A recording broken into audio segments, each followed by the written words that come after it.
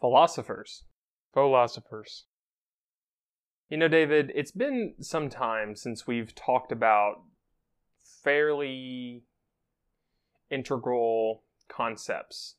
We've been doing a lot of more high-level discussion, I feel like, and I think it's time we throw back to some words that are used quite often that when you dig deeper into them, realize they serve as more of a foundation for compounding on more complex thoughts like the ones we've been discussing.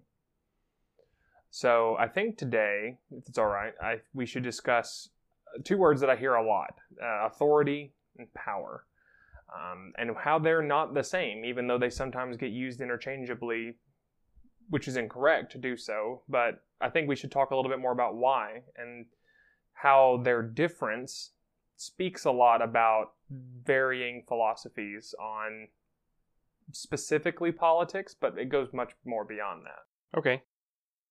So let's go ahead and start off how we normally do, and let's discuss, let's define some things. The good old Oxford defines authority, and for the record, both of these words have multiple definitions. So the first definition for authority is the mass noun, the power or right to give orders, make decisions, and enforce obedience. The first sub-definition of that is the right to act in a specified way, delegated from one person or organization to another. And the second one is official permission and sanction. The second primary definition is essentially the noun of something that has this characteristic. Like, for instance, when you hear the phrase port authority, it's implying the definition to the institution. The third definition, however, it kind of harkens back to the first, but is slightly different. It's the mass noun of the power to influence others, especially because of one's commanding manner or one's recognized knowledge about something. So I think you can hear this when someone says, oh, this person is an authority on subject. You know, they have the right to say something that should be taken more seriously or even direct others because of their relationship to a subject, not just broadly speaking. More like, it's not that they have a special right to say that, but that they have proven themselves or have at the very least convinced others that they are worthy to be taken seriously on that matter. Right. More so than your average everyday person. So, now this is different than the definition of power. Now from the Oxford, the first primary definition of power, the mass noun, the ability or capacity to do something or act in a particular way. The second primary definition is the capacity or ability to direct or influence the behavior of others or the course of events. The first sub-definition of the second primary definition is the political or social authority or control, especially that exercised by a government. And that, I think, is pretty indicative of the rest of these sub-definitions. They go into more nuance. For instance, there's one, the sixth sub-definition refers to a supernatural being, deity, or force. Let's see. And the fifth definition is a state or country, especially one viewed in terms of its international influence. So they're kind of sub-definitions referring back to what makes them, or what gives them that quality. I want to go ahead and bring up the third definition as well.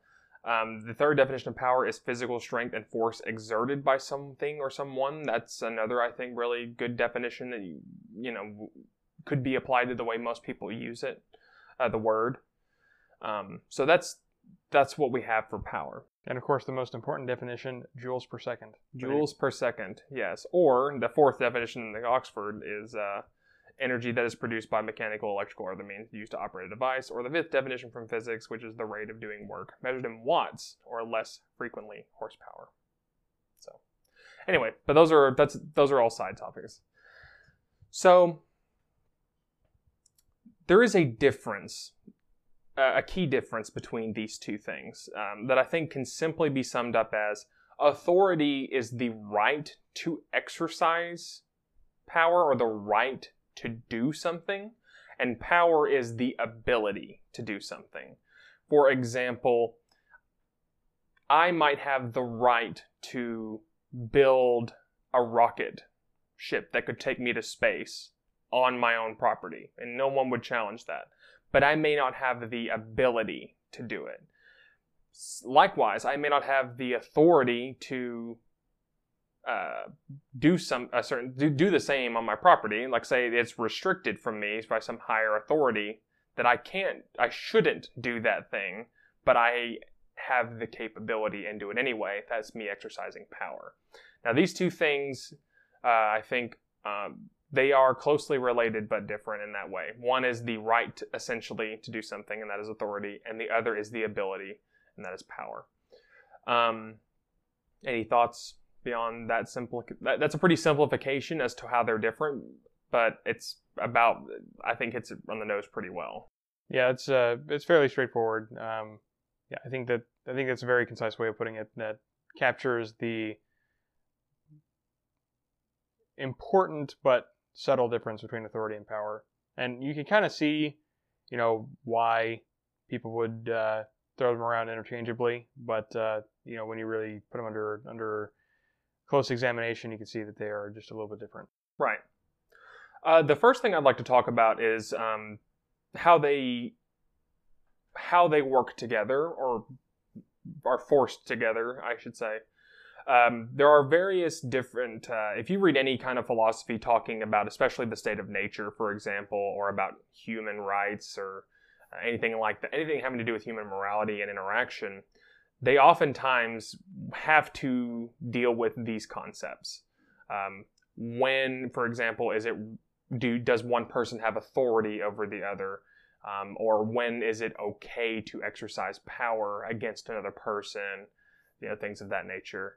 And there are several different philosophies that you could look into about that. But they all talk about things in the scope of the state of nature, or is as it would be as though humans exactly are, without any other influence, without any technology or without anything else. It is humans as animals, essentially. How do these things work? And then they also extrapolate those into the modern day. And that's one thing I kind of want to start us off with, if that's okay with you. So, just to reiterate the definition, let's take authority first. The power or right to give orders, make decisions, or enforce obedience. There's a spectrum of opinions as to, in the state of nature, how this works. For example, some would say that authority doesn't exist. It as a metaphysical concept is pointless, because if you don't have the power to make other people do what you want, it is irrelevant as to whether or not you have the authority. Some people say it does exist, but it's derived from power. It's very similar, but subtly different as well. And some will say that authority absolutely does exist, and it is not directly correlated with power. You may or may not have the power to make someone else do something, or to act on something over which you have authority, but that doesn't remove the fact of whether or not you have the authority over that thing. And that's just speaking about it in general terms and not really picking one out. Do you have anything you want to say about that?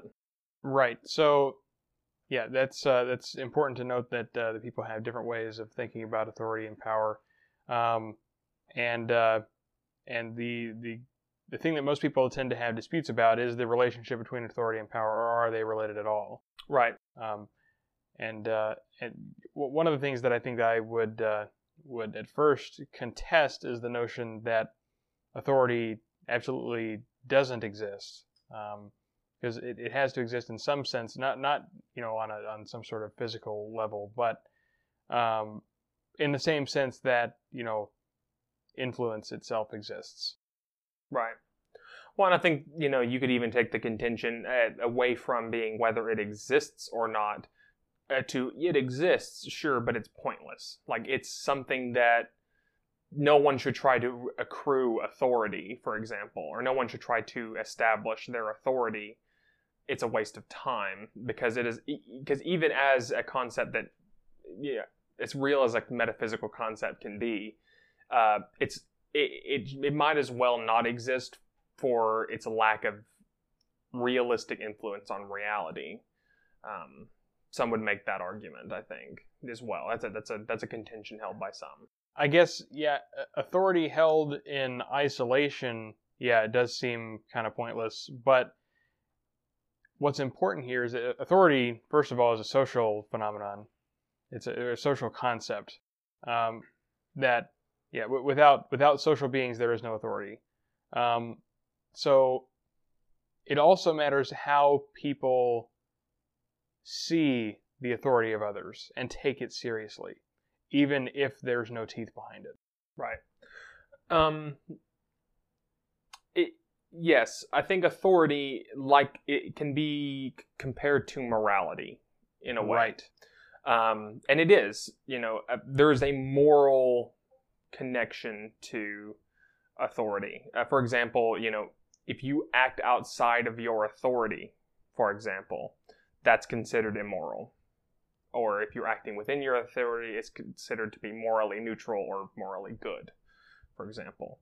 That can be a contributing factor to an activity. So let's talk about power then. Just to reiterate, power is the ability or capacity to do something or act in a particular way. Now, power is a lot less disputable when it comes to whether or not it exists, because power is just a summation of any time anything does something. If it can do that thing, then it has the power to do that thing. Well, and this is definitely a physical thing as well, because we can verify it by experiment. That is correct. But you're right. We can verify it by experiment. Like if we want to dispute, we have two people who is more powerful. We can test this. Yes.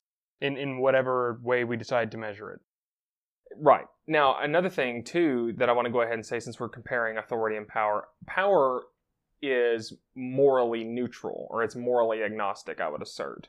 Power, whether or not you can do something, there's no morality to be weighed there. Ability, I don't think necessarily. For instance, if you had the ability to commit murder, that doesn't make you guilty of murder. Right, that's what I was going to say, is I have the ability to go on a murdering rampage, but I won't. Right. Or you may not have the ability to go on a murdering rampage. That's not any more or less moral than the ability to. Right. So what power, or what you're enabled to do, or what you have the power to do, is morally gray, because power is just conceptual as far as I could, not whether or not you do.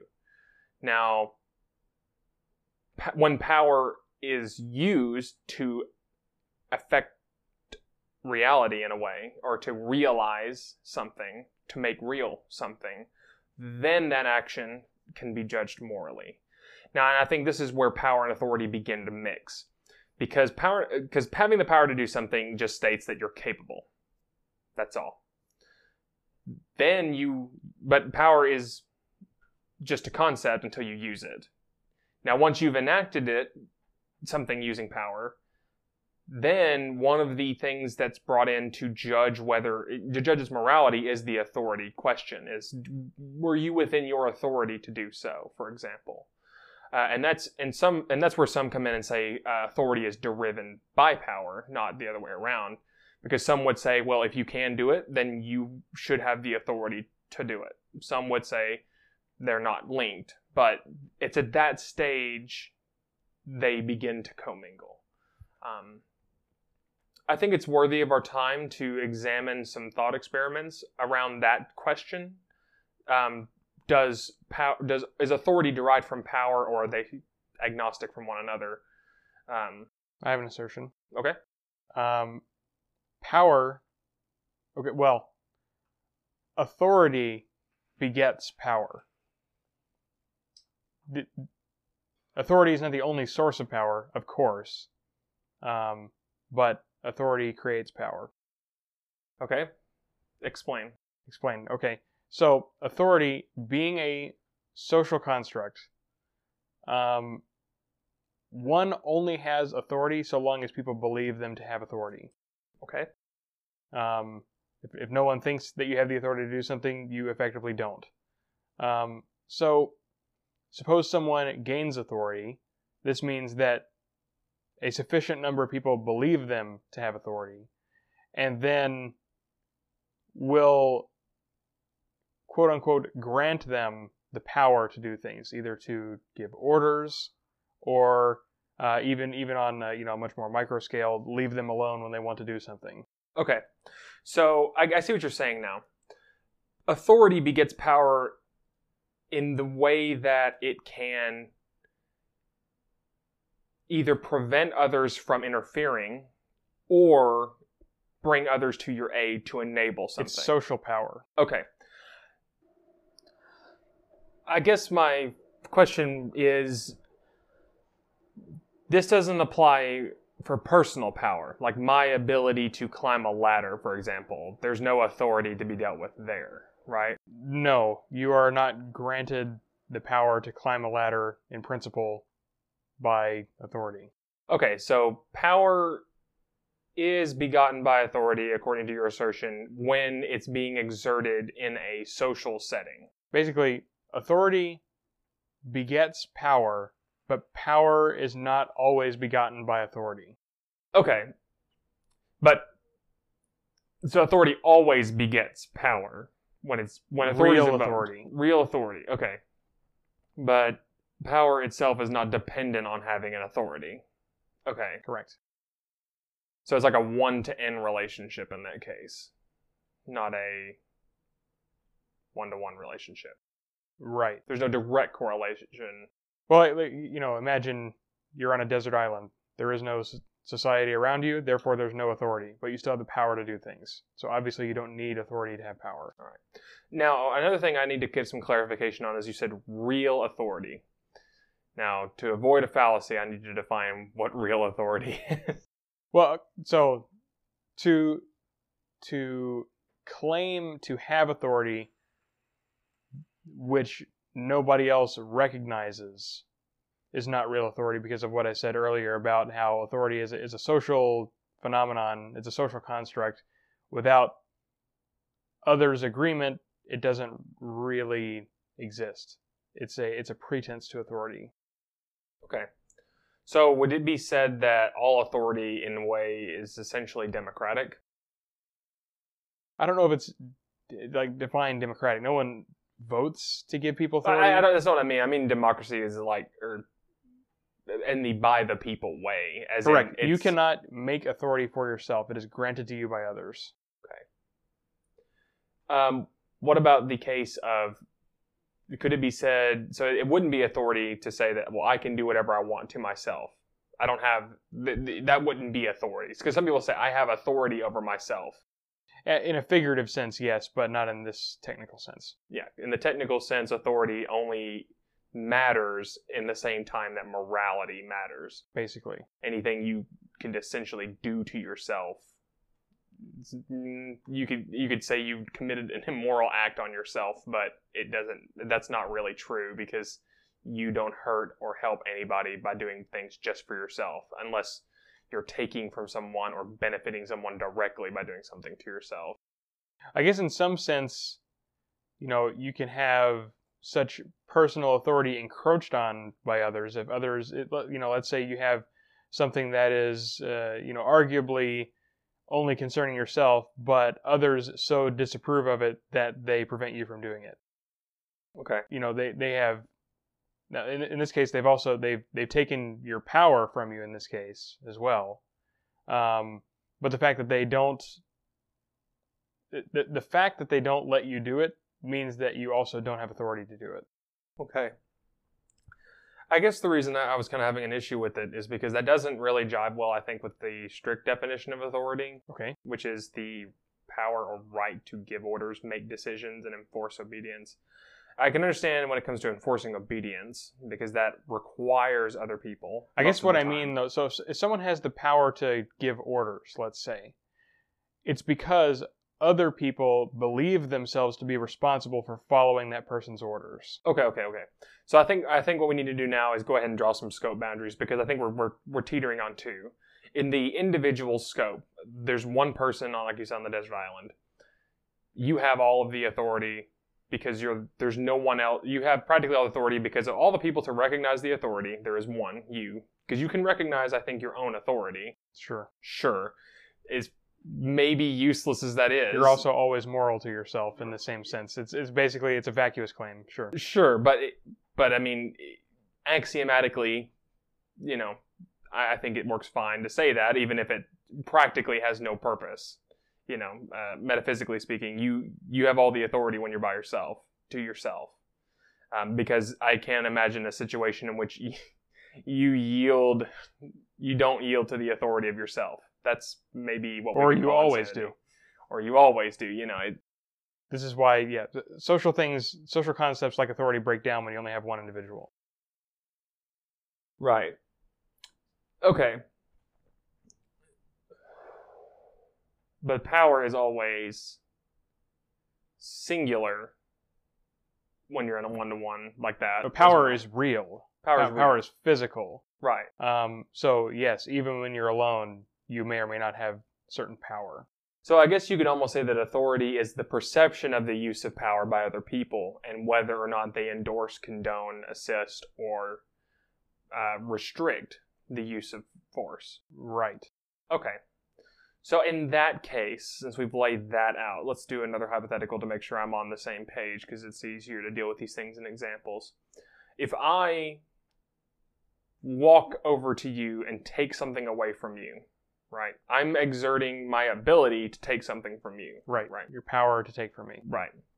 Now, if there are several options that you could do. Several things you could do. First, you could try to stop me from doing it, and that's you exercising your power back against... Or attempting to, anyway. Right. But we're both essentially now in a power struggle. Like, our powers are in conflict. And from your perspective, I do not have the authority because you are using... And because of that, you're in the using example power. That you are stealing from me. Sure. Because you might be taking something from me in a way that I see as legitimate. Like what? Maybe I owe you something from a previous agreement. Right, but that's bringing others into... I'm saying in a situation where you just have a thing, and you've never met me before, and I just show up, and you're like, there is another human being, and the first interaction you and I ever have is me trying to take something from you. Right, so there's no history, no context. That the context is just the situation itself. So I take you for a thief, and assume you have no authority, and contest your attempt to exert power over me to take my property. Okay.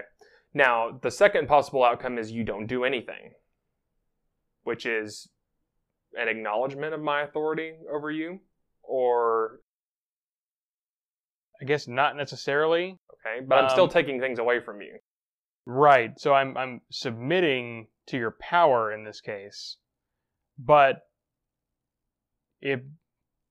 now more details matter. Like, why have I decided to do nothing? Is it because I'm afraid of you? Is it because I'm indifferent to the thing you're trying to take? You know.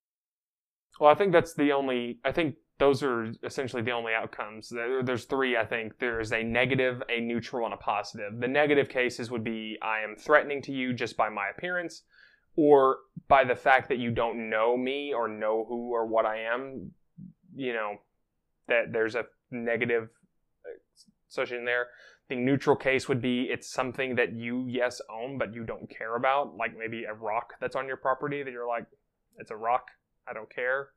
Or it could be in the positive where it's something that burdens you. And even if I didn't know that, I could still be operating under the assumption that I'm stealing this thing from you, but you would have wanted it to happen, but you don't help me take it, because that's the next scenario up from there. Because in the three scenarios of it's negative, neutral, and positive, the positive case is you help me take the thing from you, or you willingly give it and want me to have it, right? So back to the neutral case, there is a subset of the neutral case where it's negative, you're in fear, of me, say, as an example. There's the neutral case of your indifference. Which really, I think the case could be made that in the case where I am afraid and don't react is really just me losing a power struggle. Because I have apparently, in this case, lost even my power to resist. Okay. I may still see it as illegitimate. Like, if someone threatens me with a weapon to take my money, let's say, then I may submit to it out of fear while not acknowledging they have the authority to do this. Right. You may not mentally acknowledge their authority, but how is that different from our definition of you've still given, you didn't give me the power to do that. Right. So one aspect of authority that I think is important that I guess hasn't been mentioned yet is that when somebody does something with authority, people see it as legitimate. Stealing in our culture is not seen as legitimate. So no one has the authority to do it. Right.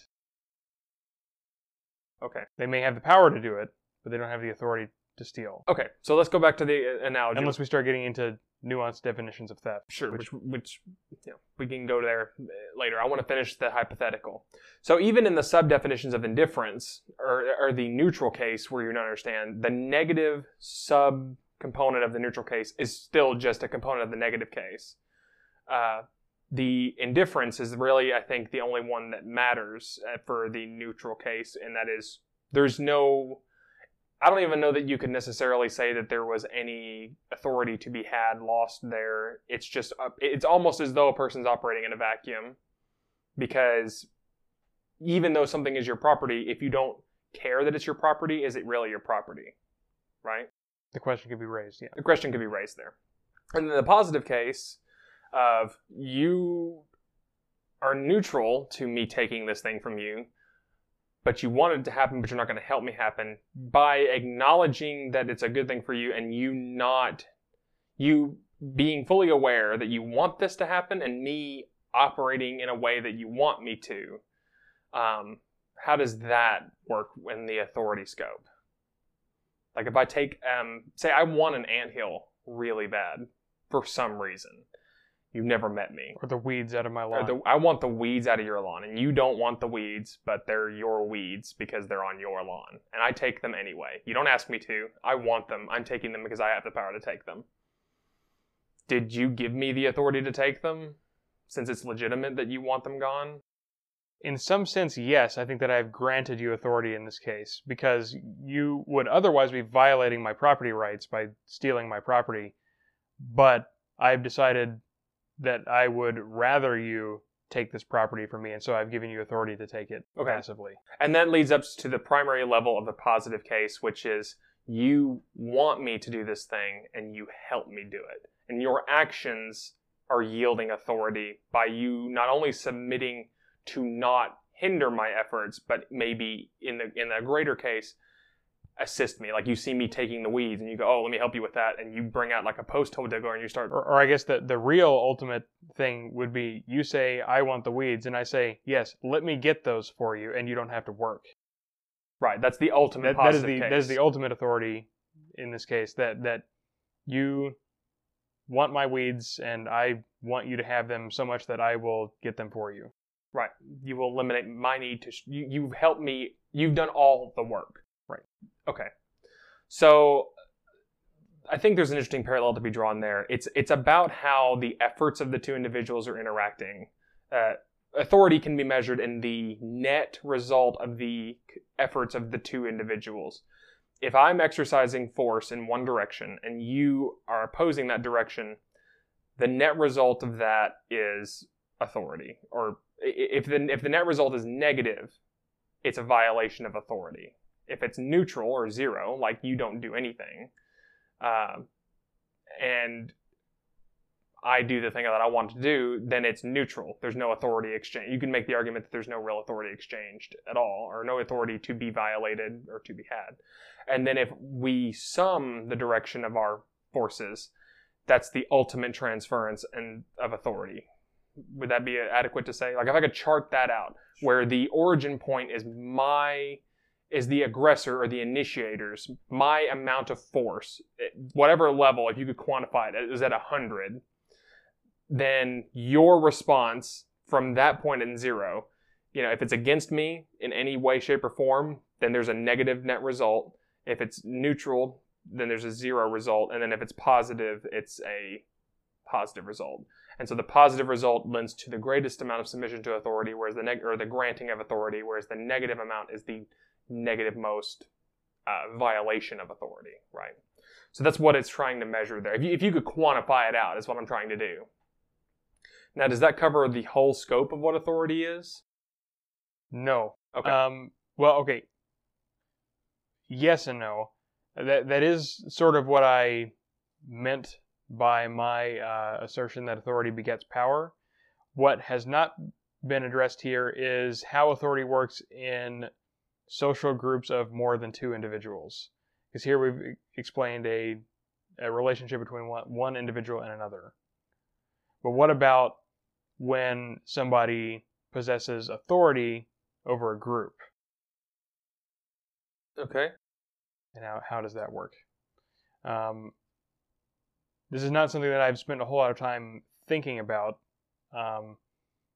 but so in some sense it matters. Let's say we have a criminal of some sort.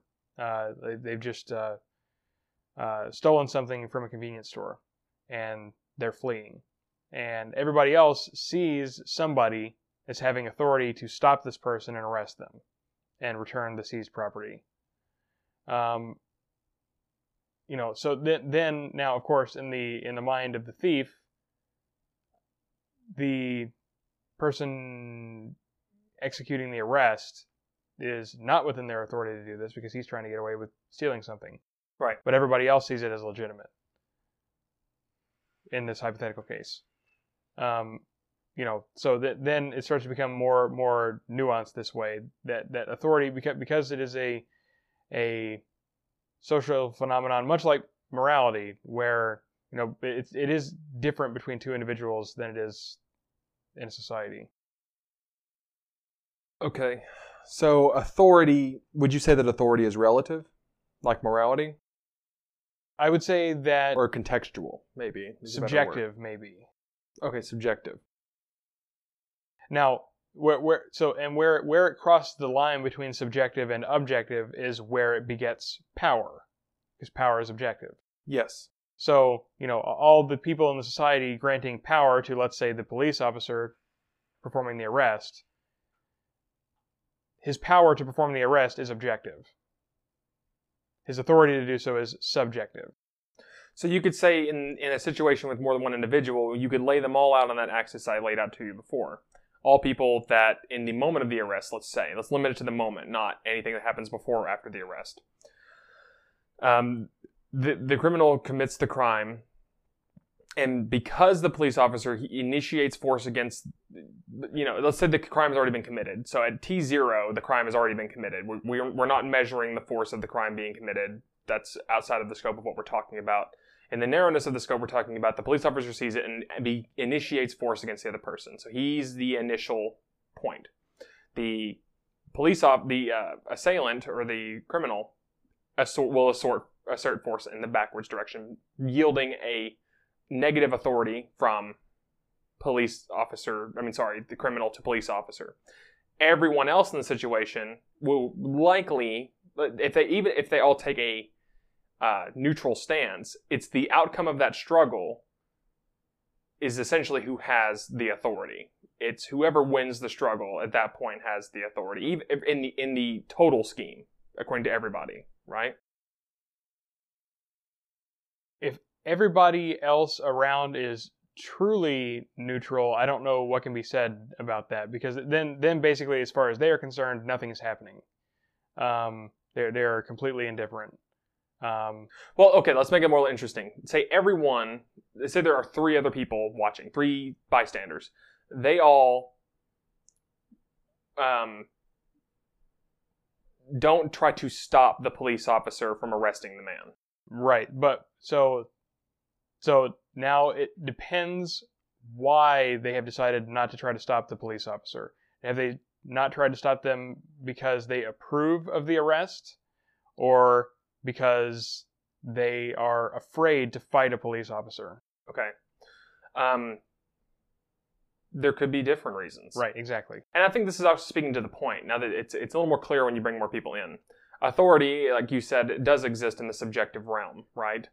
It is dependent entirely on motivations and intentions of people.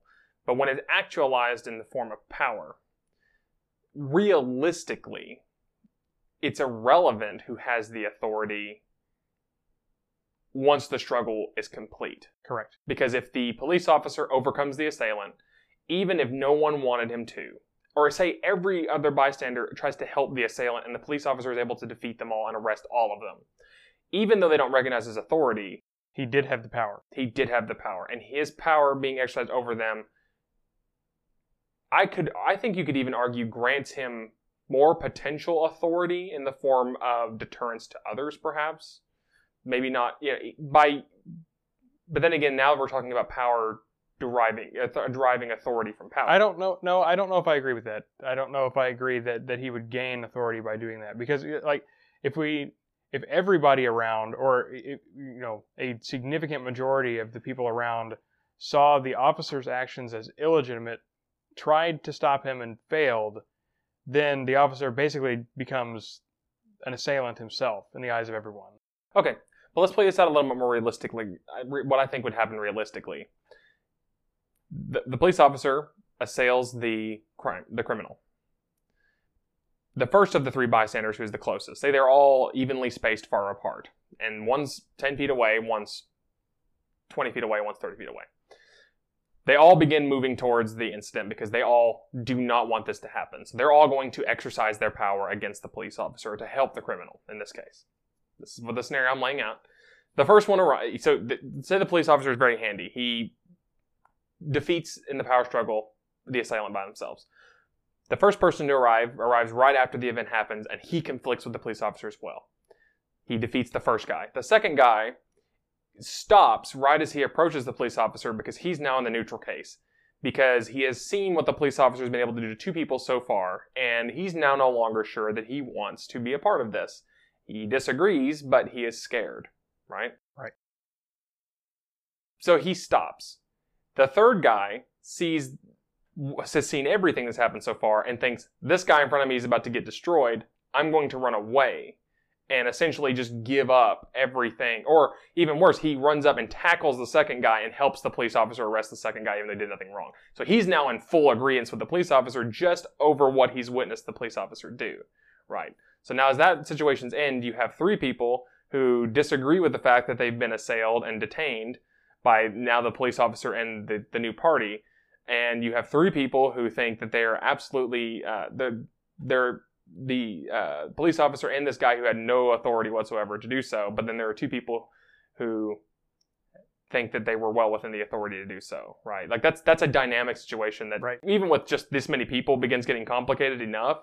Not to mention the side of the scale of a society. But in the outcome is, there's all three still detained, even though they believe it's the people who did so didn't have the authority. But the dynamic from the beginning of the situation, where the police officer had the maximum negative possible authority, he was violating authority or overstepping his authority by the maximum amount of, if you could measure it, units, has actually moved forward in gaining authority now because the last person helped him, and the second person went from having that contempt to neutral. No, I don't believe that because the final person helped the officer, that the officer has gained authority necessarily. But they have changed their reasoning for why they helped or didn't help the police officer. Right. Well, yeah, it does matter what their reasoning was. So the stated reason was they were scared. At first. The first guy was afraid. The second bystander was afraid and didn't do anything. The third bystander intervened in a way that favored the officer. After going through the stage of being afraid, and then decided that maybe it's right because I want to be on the right side of the conflict. Okay, but is it because he saw the actions of the officer as legitimate, or is it because he thought that things would go more favorably by helping the officer? What's the difference, I guess? Because do you think people's minds on what's legitimate can change? Yes. Say he went from thinking it was completely illegitimate to being legitimate, even if it's for a bad reason. Like, it's an irrational reason why he changed his mind. Or say he has a respect for power. Like, say he thinks that Sure, yeah. power, like, he might be operating under a different assumption than you and I are right now, and that power begets authority. And because he has demonstrated his power, I will then grant him the authority because he deserves it. Sure. Then the officer, in that case, if that person believes the officer has gained authority by demonstrating power, then the officer has actually gained authority by demonstrating power because this other bystander has granted it. Okay. So, in a weird way, because of the situation where authority begets power, in what you've said, right, that was the initial assertion, within that system, power can also beget authority. In a very special circumstance, yes. In this case, but it's possible. That's what I'm trying to say. Yes. Because I wanted to take... It's possible. It's like the thing is that it's not within the contained system of power begets authority, because now we've introduced another variable, which is power impresses somebody. But that's still, even though that variable, but I think that variable exists. Yes, it does exist. And through that vehicle or through that thought process, it can beget more authority. Sure. Okay. That was a very, very interesting hypothetical. Let's take it, I want to take the opposing stance for a moment. Because I for the longest time, actually believed the opposing stance. I'm not saying that I don't still believe that way. My beliefs are irrelevant, but I do know this side of it pretty well. The notion that power derives authority, which is the exact counter notion to authority deriving power, essentially states that the same power struggles occur, right? But authority is taken by power, and that it doesn't matter what people's meanings are. Essentially, it does not matter if a person struggles against you, or is indifferent, or helps you, necessarily, or wants to struggle against you, wants to be indifferent, or wants to help you. Let me put it that way, because that's where we were saying it was before, authority being subjective. Authority, instead, is just the objective, measurable, running difference between power struggles, where so long as you continue to dominate power in the power struggle, you are now granted the authority to make the decision because you're the only one able to affect your will. And because you're able to affect your will, that power is giving you the right to make the order and the right to make decisions, because your decisions are the ones that will come true. Your decisions are the ones that will go from being subjective to being objective, because because no matter what other people think, no matter what other people would do, you can still make it happen. Do you see what I'm saying by the example of power begetting authority? And so I think the thing here, though, is that what you've done now is you've basically made authority a meaningless word. Which is why this definition is also tied to strongly. This meaning has also been tied to, and the furthest extension of this argument is that yes, authority is meaningless. In the objective realm, it's meaningless. Right. Yeah. By this definition, it's meaningless because if it doesn't authority is defined by who has the power, then authority equals power, which is so it's a useless word. Let's throw it out and use the word power. Right. Which I think even the first definition of authority lends to that conception, even if it doesn't agree with it, because it says the power or right to give orders. Powers and rights are two different things, right? So let's take the or there and exclude each word. Before we go too deep down that, I want to contest the Oxford. Sure, that's fine too. Which is, I don't like their use of the word power right there, because then also authority becomes basically a meaningless word, because I have the power to give orders. I can order you right now. You probably won't obey it, and probably nobody else will, but I do have the power to give an order. Right. Well, the ending part of that definition, which has to, I think, be included, is enforce obedience. Based Is that on and enforce or and or? enforce.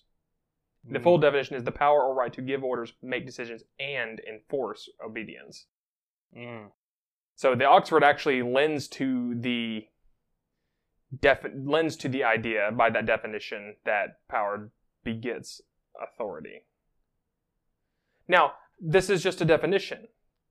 You can take authority or power in different and come up with a better definition that better fits the reality of the situation. That's, I think, what we want to do, right? Because definitions that don't conform to reality are ultimately meaningless. You know,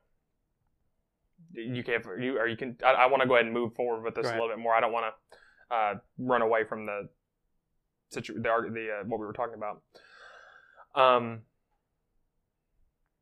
So let us take the events that we've discussed so far and just look at the realistic outcome.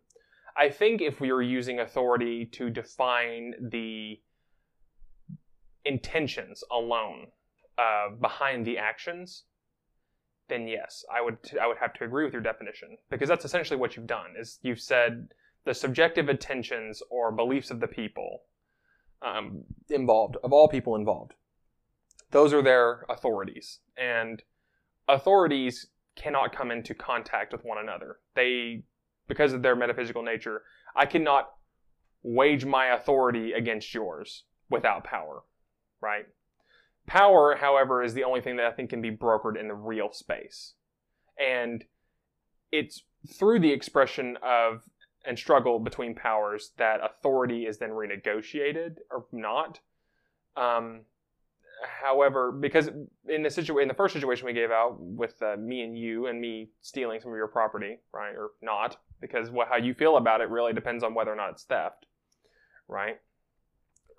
In that case, we could say, objectively, yes, it's theft. If it's your property and I take it, it's theft. But if you didn't want it and you just give it to me, then it's no longer theft, it's an exchange, right? Because you're willing. The reasons behind how you react to me initiating force against you in that case, if you look at it through the lens of authority, it's entirely on how you feel about it and how I feel about it. And the perspective, I don't know if it necessarily is a zero-sum game. If you were to switch perspectives, it would actually be the exact opposite result. For example, if I think I'm well within my authority to take that, because I think it's mine, even if I'm wrong, I think I have the authority. Therefore, I believe that I have the authority to do that, and you believe that I do not. From my perspective, you're in the wrong, and you're violating my authority from trying to take it. In your perspective, I am wrong and trying to violate your authority. It doesn't necessarily have to be the opposite like that. Doesn't necessarily, no. No, because perhaps you are a thief and you know that you're a thief and you know that you don't have the authority to take it, but you're going to take it anyway because you want it. But you don't even see yourself as legitimate. You just don't care. You are selfish.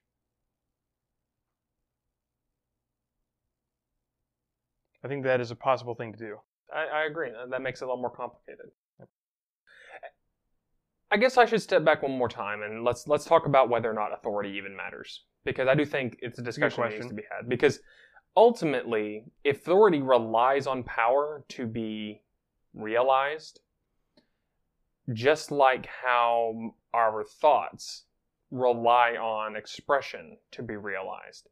For example, there's no such thing as freedom of thought that needs to be discussed because it's obvious, right? Even if I said you can't think this, there's no way you can make me not think it. You know what I mean? It's so outside of for now. And indeed, by telling you not to think it, I can make you think it. Exactly. And probably would. And no one's advocating for freedom of thought necessarily. And even those who say I advocate for freedom of thought, what they really mean is the freedom to express thoughts. Freedom to express thoughts.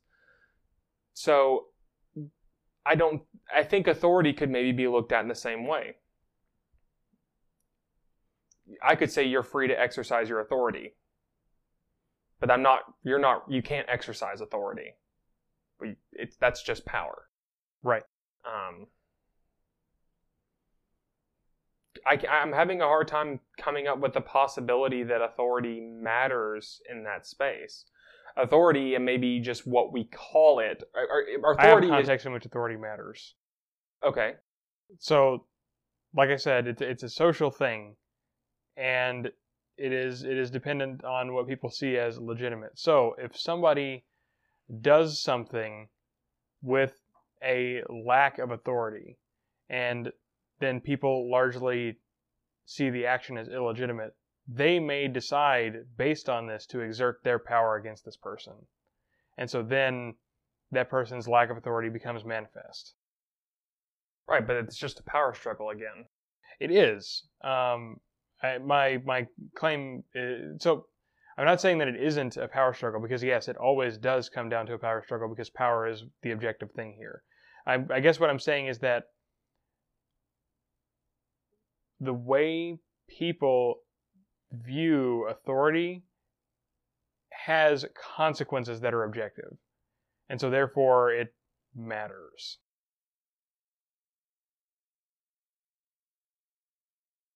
Okay. Like, you know, whether people see an action as legitimate has consequences of its own, Okay. beyond what would happen if those people didn't know about it or didn't exist. So it is something. It's a social phenomenon. Social phenomenon.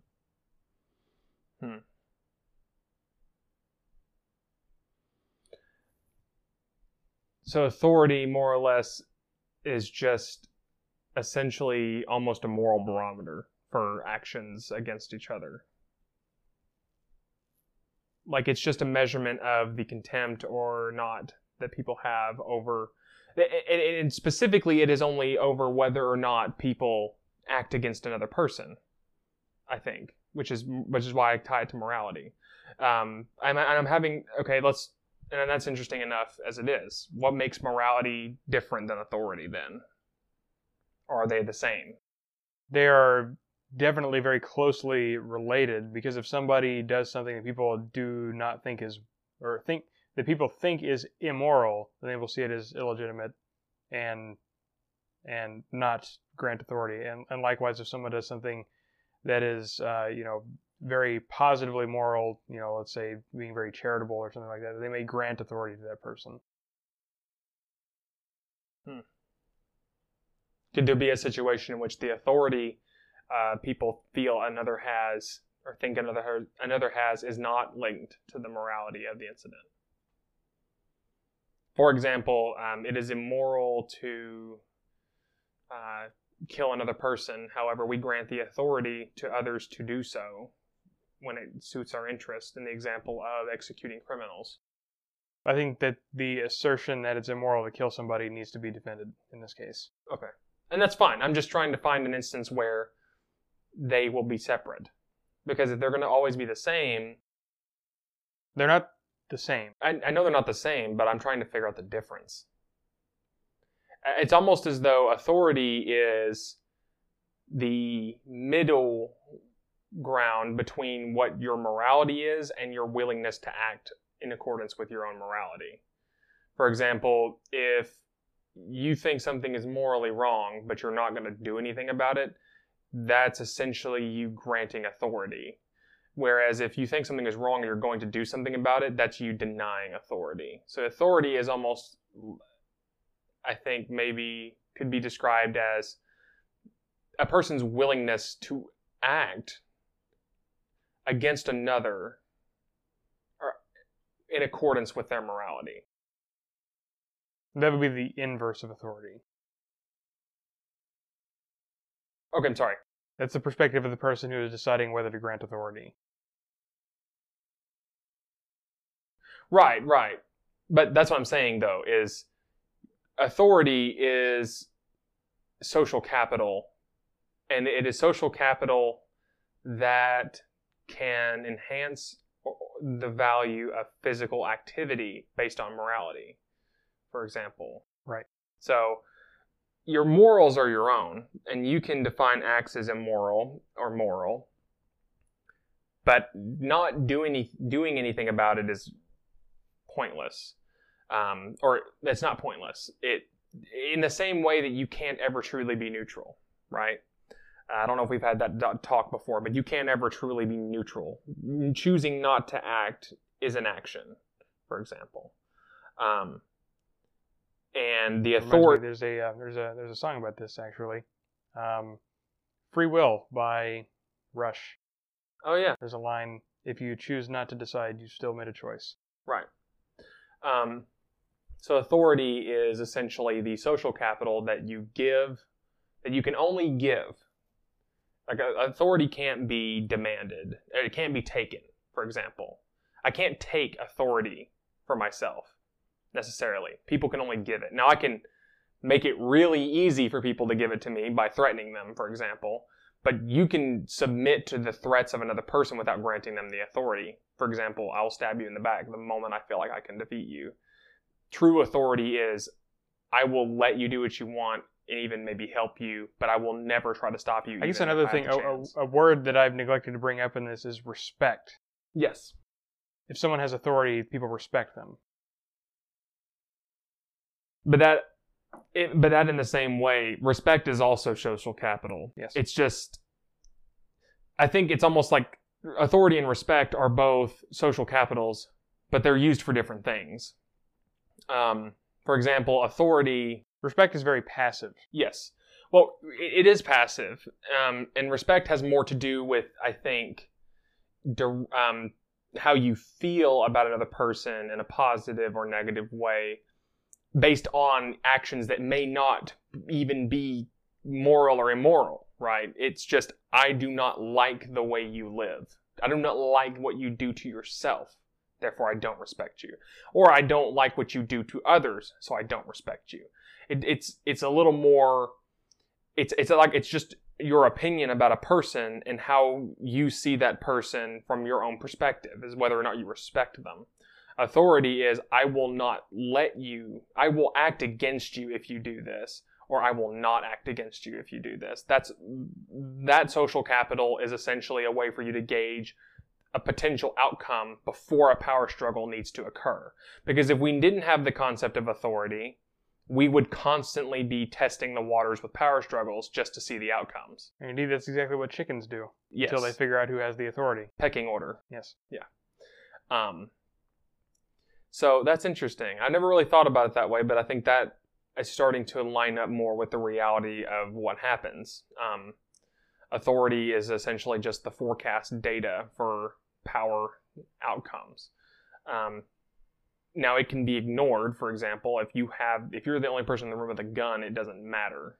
For example, you can weigh the power and you can weigh the authority as a modifier to the power potential of other people and see what would happen, and then yourself, so that's interesting, and that's definitely not what I think most people probably consider. I don't think it's thought of that deeply, because I know I haven't thought about that deeply, but I think that's really what it is authority is just social capital that is given. As authority is a lot like consent in a way, I think, as well. It's almost identical to consent. It's by giving someone authority, you're giving them consent, as well, I think. Right. Because consent doesn't necessarily guarantee or stop the action, whether it's given or not. It just says whether or not you want it to happen or not. And then authority is whether or not you want it to happen or not. Or if it's essentially you telegraphing what you're going to physically do, how you're going to use your power in response to the potential actions of another, right? Because let's just take one last example. The authority of a government. People grant a government authority, and because of that, the government truly does have power over its citizenry. And it's a good barometer for understanding how well the government's going to continue to function.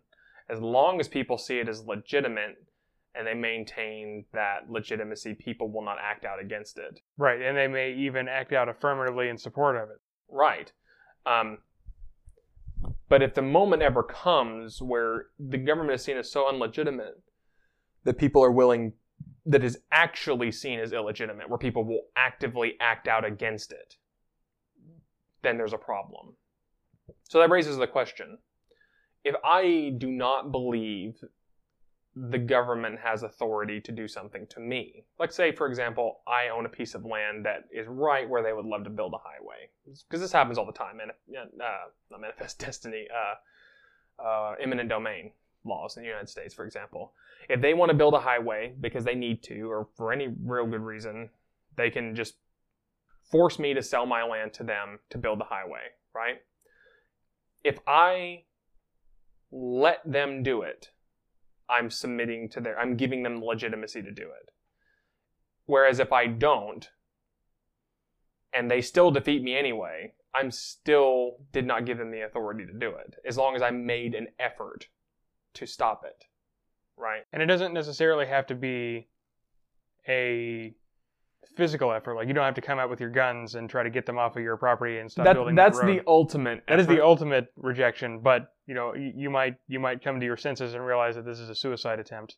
And so, you know, maybe the way in which you retaliate would be to try to drum up support and file a petition and repeal eminent domain laws. Right, or take it to court over whether or not the laws are being exercised. Sue whatever entity was responsible for seizing your property. Well, forcing you to sell your property, which is arguably seizing. Right. I think that's a good place for it. I really think that I like what we've come up with so far, and I think that there could potentially be more discussion on this in the future. But I think in order to launch into any other expansions on it, we would need an entire another episode. I think so. I was pleased with this because I haven't done a whole lot of thinking about this. This is just sort of like an idea that I've carried but haven't really put under scrutiny with somebody else. So this was a little eye-opening for myself as well. Yeah. So to sum it up, what is authority, essentially? It's a form of social capital which when exercised yields power. Yes, or action, which is power. All right. Philosophers.